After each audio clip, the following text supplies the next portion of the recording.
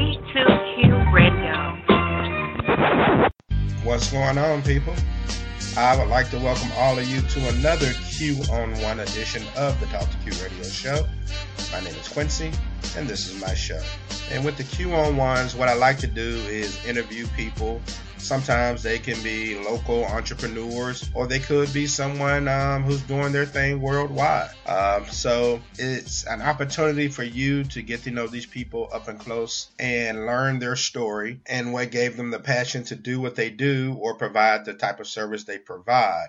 So please sit back and enjoy the show. And please be encouraged to share. A lot of people, including myself, kind of do their thing by word of mouth, So the more you spread the knowledge about the show, then the more people who can tune in and grow this thing and make it bigger. And it also gives more support for the people who I bring on the show who are looking to get their product or services out to the masses. Without further ado, let's get to the interview.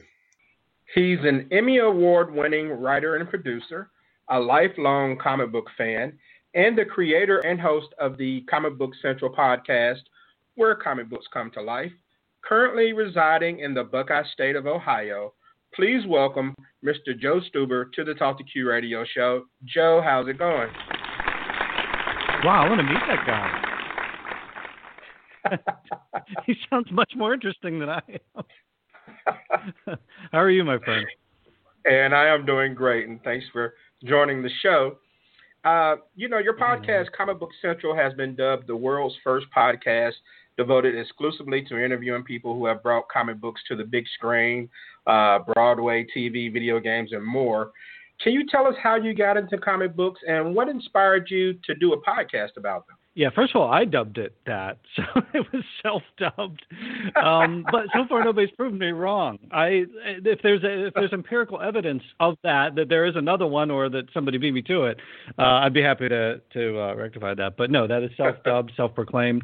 I think, okay, so what's the origin story? So for comic books, man, it goes way back to when I was a kid. It's interesting. One of the recent episodes I did was with the co-creator of the Electric Company. So I don't know if you remember that show. I mean, I'm going back a ways now. So okay, this is a safe space. We're old. Yeah, I'm a 70s baby. Okay, so the Electric Company. So Paul Dooley, who was Wimpy in Popeye, and he was in 16 Candles and like a million other things. But he co-created the Electric Company, so we talked a little bit about that. And I also recently interviewed the actor who portrayed Spider-Man on the Electric Company, Danny Segrin. But one of my earliest memories was, first of all, learning to read from the Electric Company and Sesame Street and a bunch of different things. But also on Electric Company, if you remember, they had Spidey Super Stories, obviously Spider-Man, and there was a Marvel comic tied in with that, Spidey Super Stories. It ran forever. But, Morgan Freeman was easy to read. It's from Easy Reader. So I remember that distinctly. Superman, Spider-Man were my favorite characters, and then there was this really cool combination of these characters coming to life at that time. And so, man, when Spider-Man was in live action on the Electric Company, that was mind-blowing to me. And then in syndication, I caught, the Batman 66 TV series, the Spider-Man animated series and things like that. So I'd get home from school, and there was this block of cartoons of these characters coming to life. And you didn't have to wait a week. It was every day. So it was just sort of force-feeding my brain. All these things were coming to life. They were in the comic books. I was reading them. I was learning them. And it was just... And then the Mego action figures, you probably remember those at the time. I had the whole series. I had the Spider-Mobile. I had the Batcave and all these different things. So everything just sort of wrapped around comic book characters, superheroes. I just couldn't get enough of it. And that just was in my DNA. And then all bets were off when Christopher Reeve, took off from the Fortress of Solitude, did that bank. Oh, yes. Right at the camera, and scene I'm talking about. So, exactly. Yeah, once that happened, all bets were off. And it was like, so comic books coming to life has always been there, to the love of it. And then cut to now when, we can all sit in our living rooms or basements and have a podcast and talk to people like we're doing now. oh man, it just just all came together. And you're right. We did kind of grow up in that time where comic books came to life, so to speak. So I can definitely share in your fascination with that. And now you've interviewed quite a few big names in the comic book industry. Todd McFarlane, the creator of Spawn and co-creator of Venom. You've interviewed anyone associated with pop culture and comics: Billy D. Williams, William Shatner, Lou Ferrigno, Julie Newmar, Aaron Gray, Kelly Hughes. Joe Morton is a favorite of mine. Jim Starlin, the guy that created Thanos. I mean, so you've interviewed a ton of people, but first things first, the very first show that you do, your very first podcast episode, you land the legendary Stan Lee.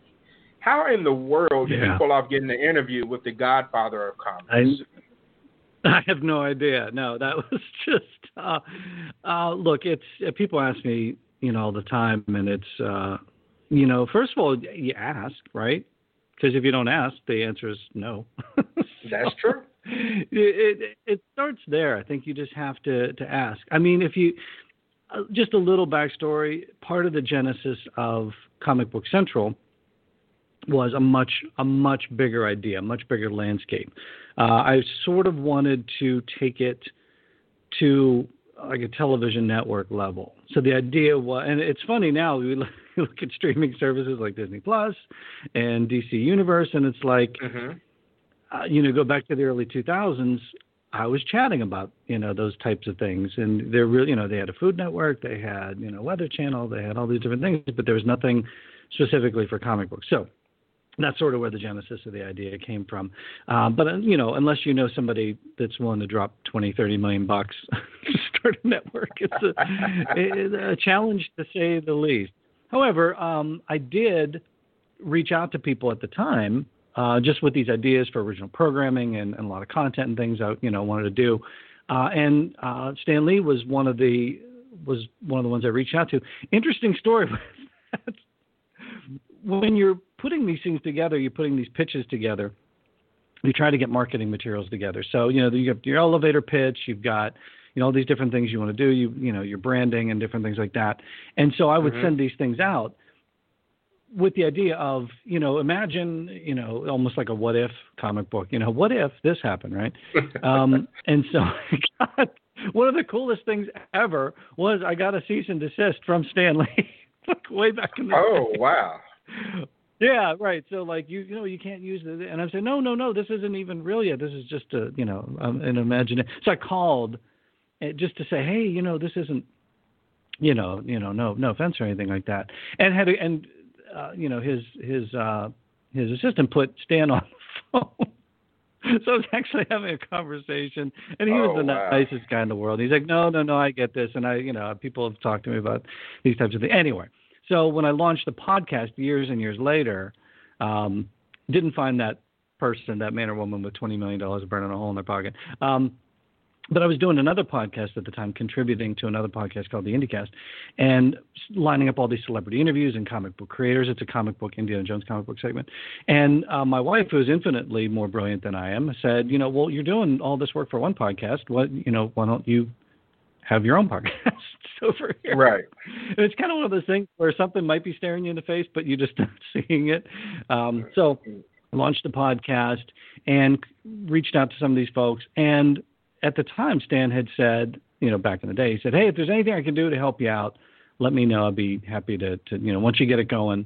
So once the podcast went, I took him up on his offer, and he wasn't doing any interviews at the time, but he said, I'll grant you one. So that did indeed open a few doors. It's nice to say that you got Stan Lee as a guest.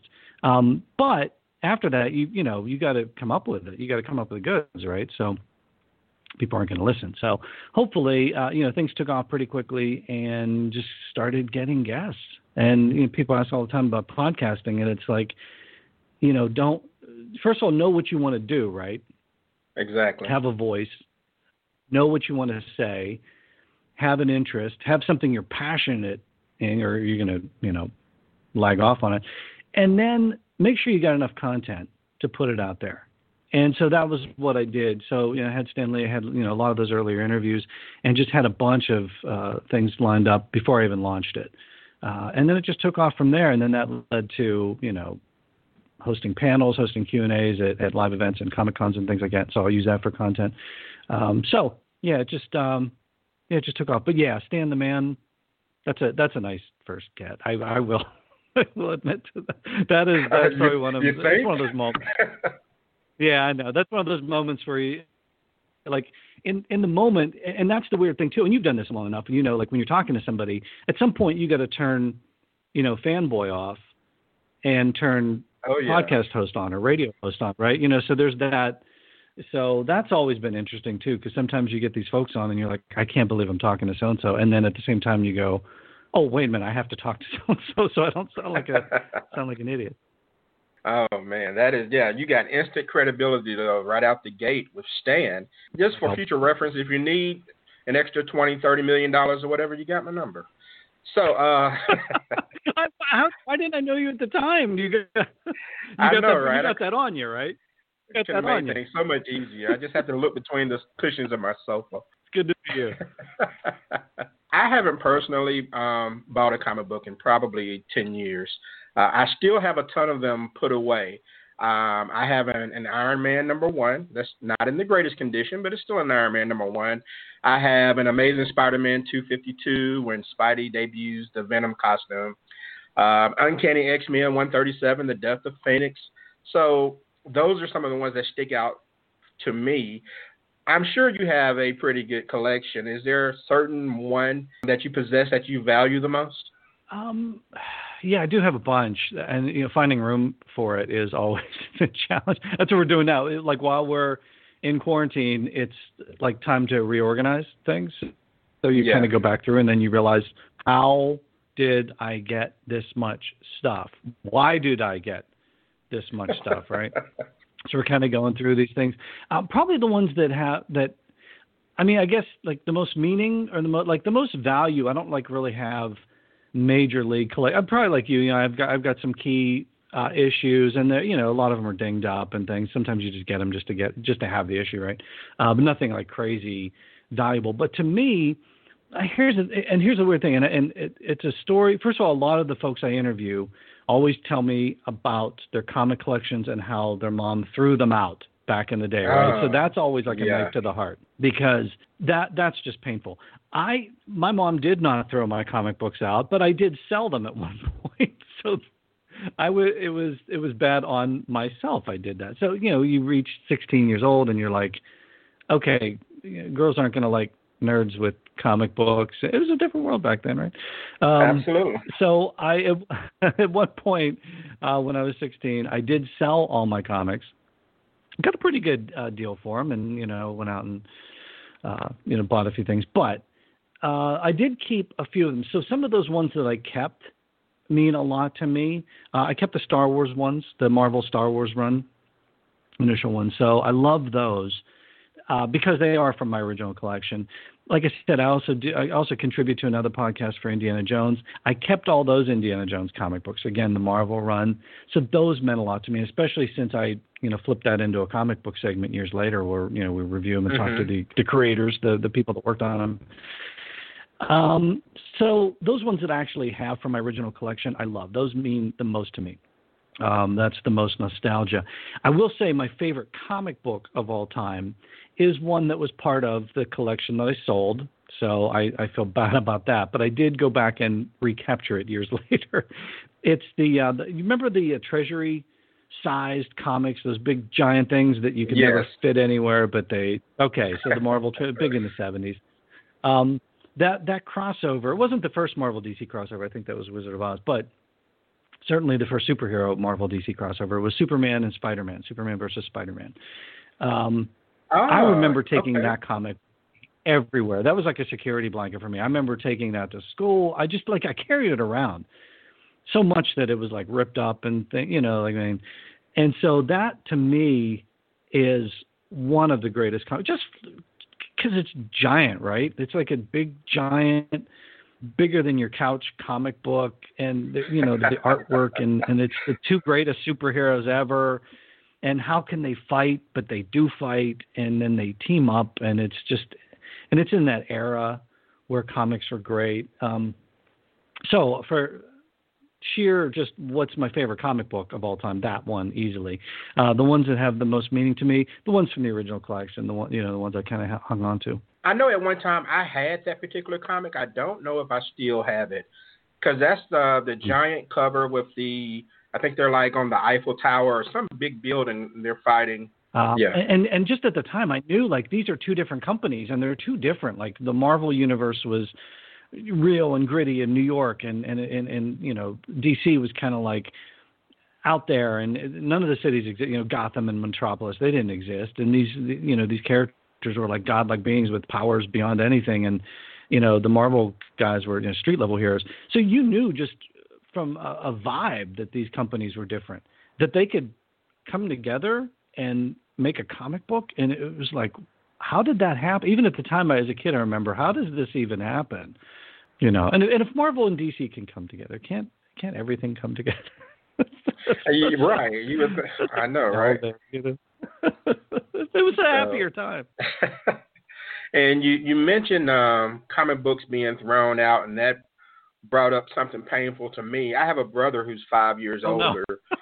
And he had a lot of his comic books thrown out by our mom when he was younger. Oh. I mean, and he, grew up in the 60s, so I'm pretty sure he had some great ones that never saw the light of day again. Why did they do that, though? Did your mom ever say, like, why she did it? Was it like they didn't have room for them? Or, like, just ask, like, put them in a... I'm sure it was probably... Or was she mad at him one day? Did he act with it was probably a punishment thing. I think it was probably a punishment thing. And then, you're thinking as a parent, just a silly, children's book that only cost 12 cents, 15 cents, or whatever it was back then. So it's not that big of a deal, having no idea that she could have thrown away thousands. That just brought back some painful memories. I remember him telling me about that. I'm sorry. I know. Look, part of Comic Book Central is this. It's almost Comic Book Central on many levels too is therapeutic. So sometimes people, I put them on the couch. Sometimes we talk about like really serious issues. Sometimes we talk about painful things like comic books being thrown away. So again, it's a safe place. It's all good. We're here to get you through it. And you can collect them all again. You can go back on eBay and buy stuff. It's true. A lot more pricier than the 15-cent price tag from back then. You got that 20 million, right? You got that on you. You got that in the calendar. Exactly.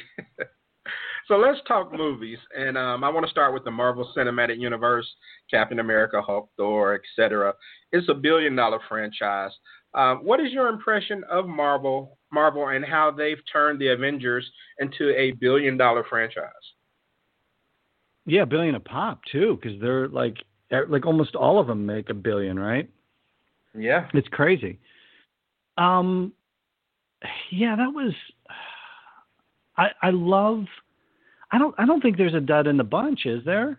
Are you're talking about just the movies, right? The feature films, like since Iron Man till now. Like the cinematic universe. Yeah, like that 10-year. I don't think there's a dud in the bunch, is there? I didn't like Hulk all that much, but outside of Hulk, I think all of them are great. But that was sort of the Sony thing, and that was sort of like its own animal, though, right? Wasn't it like they had? Yeah, it was part of that, but it was like Sony had something to do with it. If I'm remembering right, or maybe it was. I don't think it was Fox. It wasn't. It's sort of like they brought Hulk into the fold with them after that, and then they're like, "We'll take care of you," almost like Spider-Man and Sony, right? Yeah. But I can't look at that like from Iron Man, even the Hulk movies. I don't know why, I don't know why people get on. I love the Ang Lee Hulk. I think that was so crazy. Like just visually, it was crazy. And then I watched some of the making of things on it, and I don't know if you know this, but Ang Lee is the director. He motion capped the Hulk. Like they captured his performance. Like when he's smashing the tanks and like that. So I thought that was pretty bold. a move of the director, just sort of like this is the performance I want, and I'm going to make sure I get it. There's some really crazy scenes in that. There's some really odd scenes. The Hulk, his look is a little different. What was the next one? The Incredible Hulk, I think. There was a lot of good moments in that one too. It's just I enjoy them. Yeah, but I'm probably an easy audience for this stuff. So I may not be the most critical eye on these. I really enjoy them, and when they brought him, with Ruffalo into the fold, I just thought that went next level. But to me, when I saw Iron Man, that was the roll of the dice, right? That was, you had some things going into that point. X-Men obviously had some, some legs, and Spider-Man, and it was interesting because, well, I don't know if you know the backstory, but back in the day, Marvel, all they cared about was making comics. They really, I talked to Stan about this. He said his publisher, all they cared about was making comics. He didn't care about the animation. They didn't care about, so they farmed a lot of these licenses out to, TV. So you saw those 70s and 80s TV shows. Hulk was a good one. But, they were hitting a lot. So a lot of these companies had these licenses, and then so Marvel couldn't make feature films for a while with some of these characters. And so they went around and looked, and they said, well, who do we have? We have Iron Man, Thor, Captain America, Hulk. And then, they were like, well, wait, that's the Avengers. So everybody kind of looked at them like, yeah, on their own, they're kind of like maybe C-level characters. But man, when that first Iron Man came out, we were all, I don't know if do you recall like seeing the trailer for the first time with the Robert Downey Jr. Iron Man? I don't recall seeing the trailer. I did go to the theater to see the movie, but I don't recall the trailer. I remember when it first hit, and my wife and I watched it, and we both had goosebumps at the end of it, and that made me realize, they got something here. This could be something. And it just had a really good feeling. And man, when we saw it, I put that in the classification of perfect movies. So there's like what are perfect movies? Superman, obviously, with Christopher Reeve, the first one. Empire Strikes Back, it's a perfect movie. Raiders of the Lost Ark, perfect movie. Is it flawed? Yes. But is it perfect? Yes. So that's a whole other podcast. I can explain what that means. But Iron Man, perfect film. And boy, they rolled the dice and hit big on that one. And then just the fact that they kept everything contained in one universe, and that all the stories led into each other, and then you stay for credits, and then the execution was brilliant on all that. It absolutely was. I hate that they came to an end. In a sense, I know we've got more coming up, but that sort of 10-year block with Chris Evans, and all that, it's just like, that was pretty special. I think they did a great job of putting all of that together. And is Iron Man your favorite of the franchise, of the MCU franchise? Like that 10-year block. Probably. But when you watch, was it Thor Ragnarok? Uh-huh. That is so bug nuts crazy. And I could watch that on a loop, and because it's so wildly different and yet so part of that universe. The first Guardians, again, another roll of the dice. These characters that even I wasn't familiar with, and I read comic books. I didn't even know who these things were. And you watch this, and that was fantastic. So, yeah, probably the first Iron Man, and then, can you? These are tough. It's a tough question, because you look at the first Captain America. That is so reminiscent of Raiders of the Lost Ark and that era of filmmaking. And then you look at the second Captain America, and they brought in the 70s political thriller vibe. They even got Robert Redford in it, just to get that imagery. Those are perfect movies. So, I'll probably default to the original Iron Man, but like the first two Caps and Guardians and Ragnarok, those are solid. Those are all solid. And then Captain Marvel comes along, and you're like, okay, why don't we have more of these all this time? you know. Yeah, I think that Marvel did a great job of taking characters who weren't mainstream. I mean, you know, I grew up loving Spider-Man, X-Men, and the Hulk, you know, and things of that nature, but I didn't really read a lot of Thor or Doctor Strange or Captain Marvel, and they made everyone interesting. And every single one of these movies appear to hit.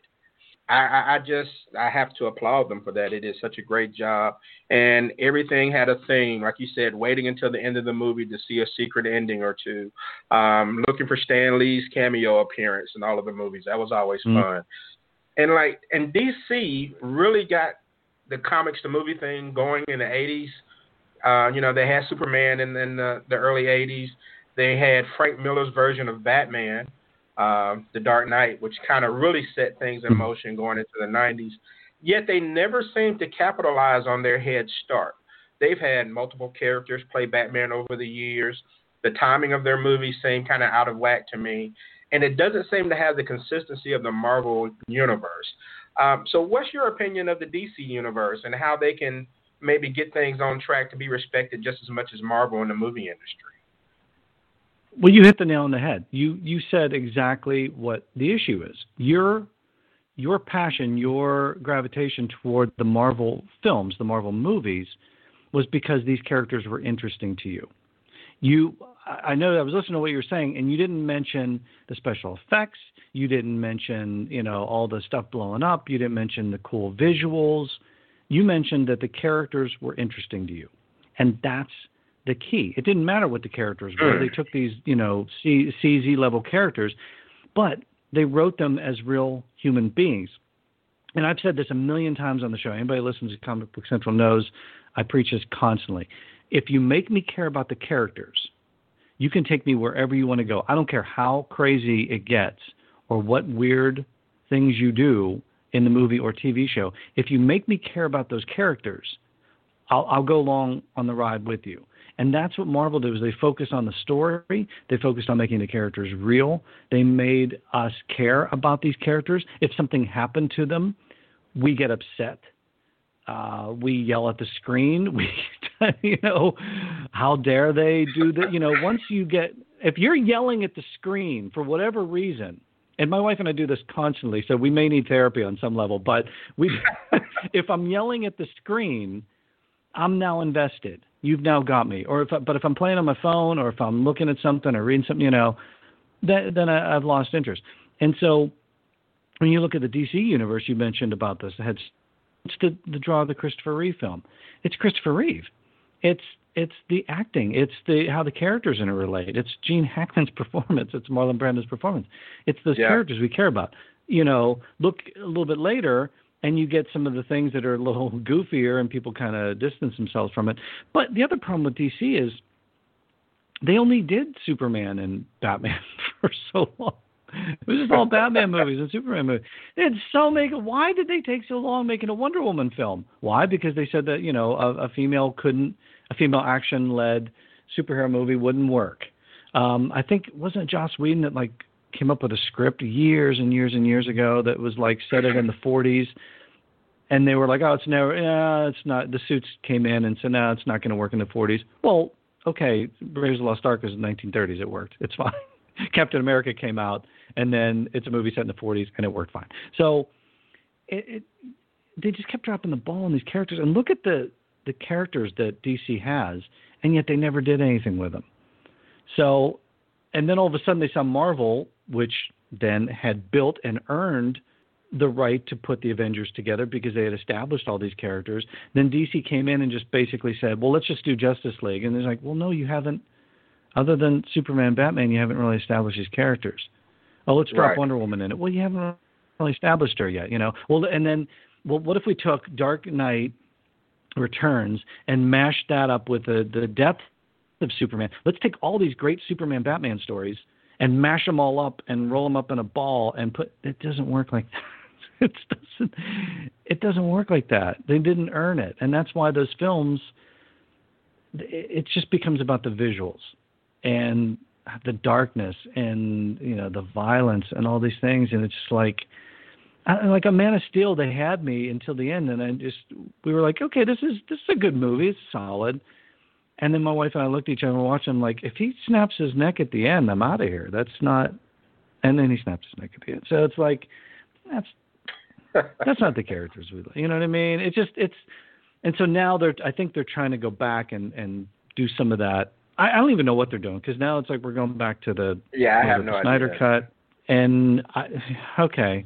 Now the TV DC, I think is fantastic. Now, obviously, they have more hours to devote to it. They've got more episodes and things like that.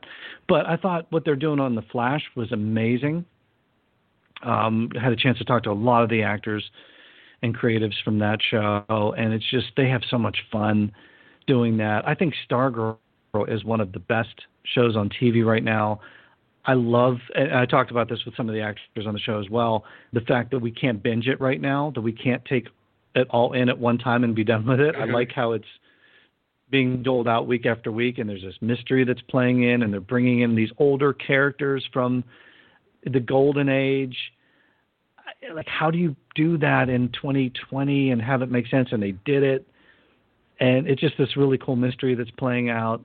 I think TV DC gets it. I don't know that movie DC gets it. I don't know if they will. And they're making another Batman movie. That's fine. I'll watch it. I watch all of them. But yeah, how many Batman movies do we need, right? I have no idea. Make a Flash movie. Make a Flash movie. Make a Green Lantern movie. I like the Green Lantern movie. But just because it didn't do as much as they wanted it to, we can't touch it. We can't go into it. Well, yeah, you can. Just do another one. All right? Bring Ryan Reynolds back. Oh, yeah. Ryan Reynolds would love to have some more comic book money. Oh, yeah. That's a long-winded answer to your question, but I think ultimately if you create characters that we care about, we'll go along for the ride, right? Seems that way. I mean, I know some people who are still mad about Iron Man. With which one? Like the first Iron Man, or like the Iron Man, Iron Man, like what happened to him in Endgame? What happened to him in Endgame? Oh, okay. Well, nobody does in comics, though, right? That's true. If Bucky can come back, anybody can come back. That's true. That just shows the level of emotions that people had invested in these movies. If they back the Brinks truck of cash up to Robert Downey Jr.'s house, he's going to pick another Iron Man. If they say, here's $100 million, he's going to do another Iron Man. I'm sure that he would.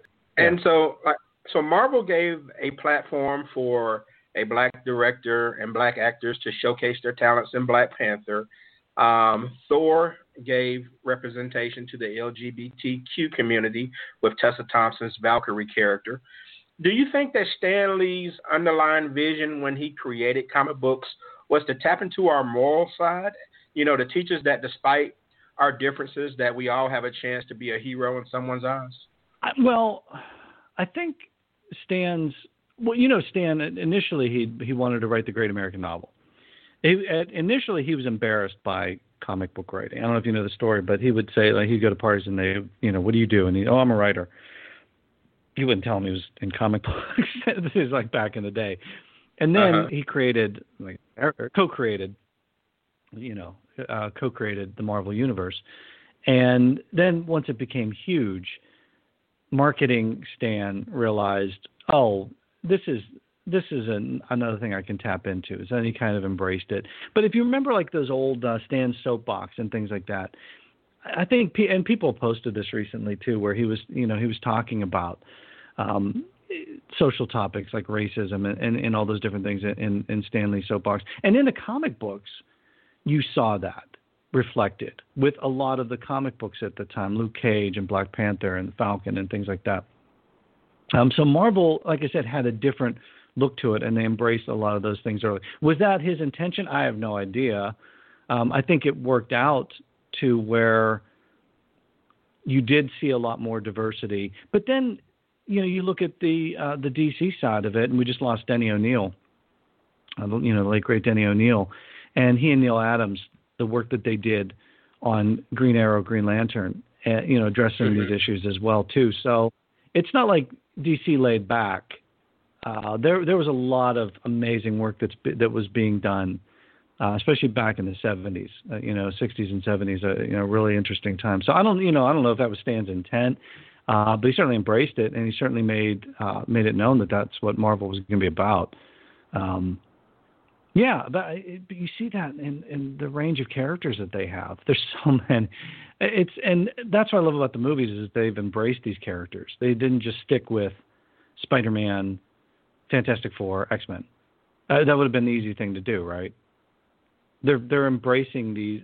Who makes a movie out of Ant-Man, right?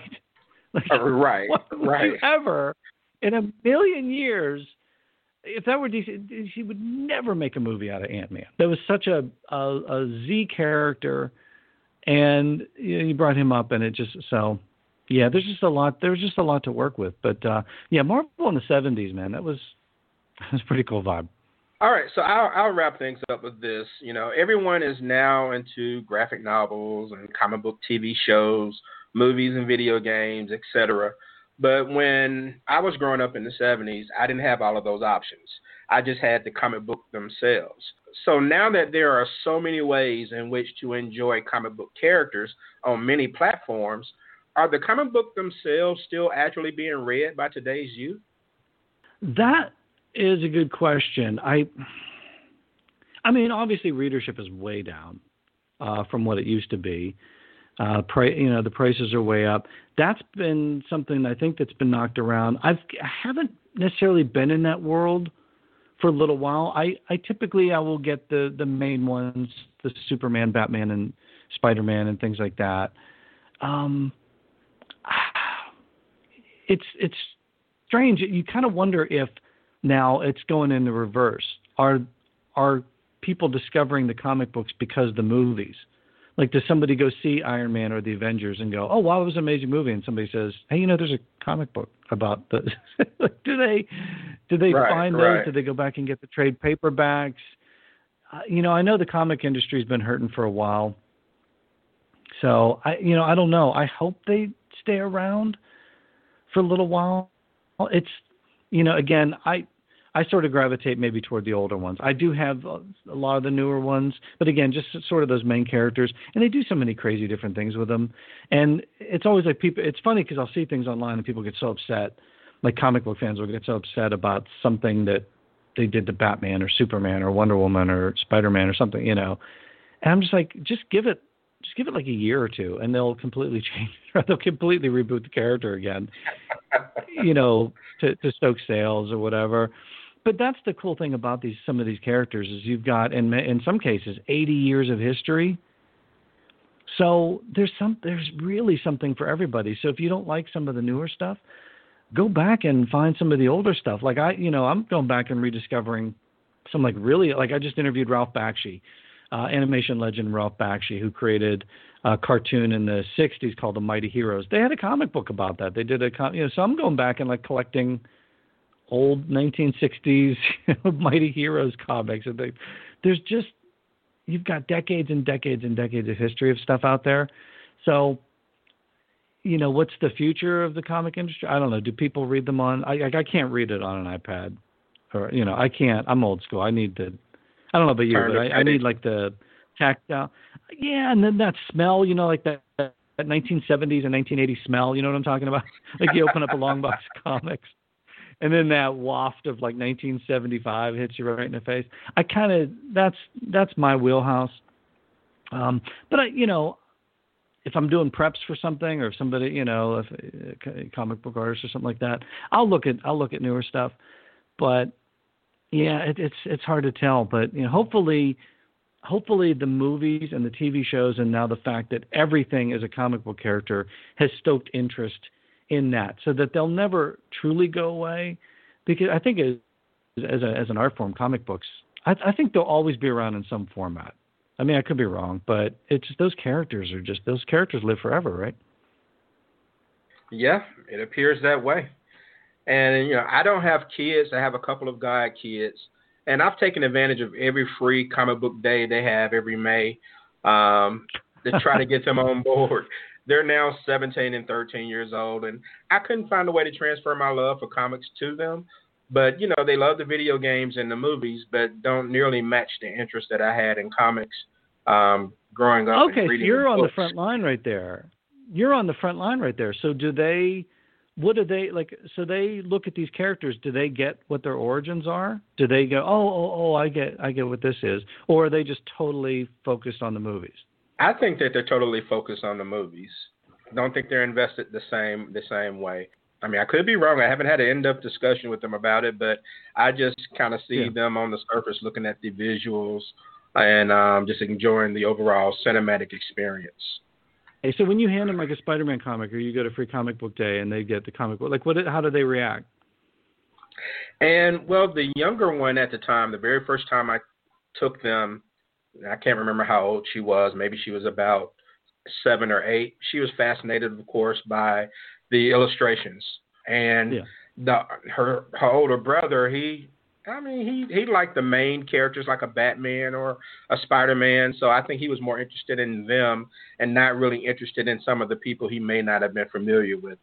So it just, I don't know, it was something to do, but I just don't think kids really get into flipping the pages like we do now. Now, if it's on an iPad or something like that, maybe it's more well received. Okay, so maybe so maybe on an iPad they'd read, because I know there's like DC does like cartoons geared toward kids. So you're talking about comics coming to life. I think of like Teen Titans Go and things like that, where I don't necessarily religiously watch these things, but I'll tune into them, and they are funny. There are moments, where you watch these things and they are goofy and they silly and they make scatological noises and things like that. It's like things that kids love.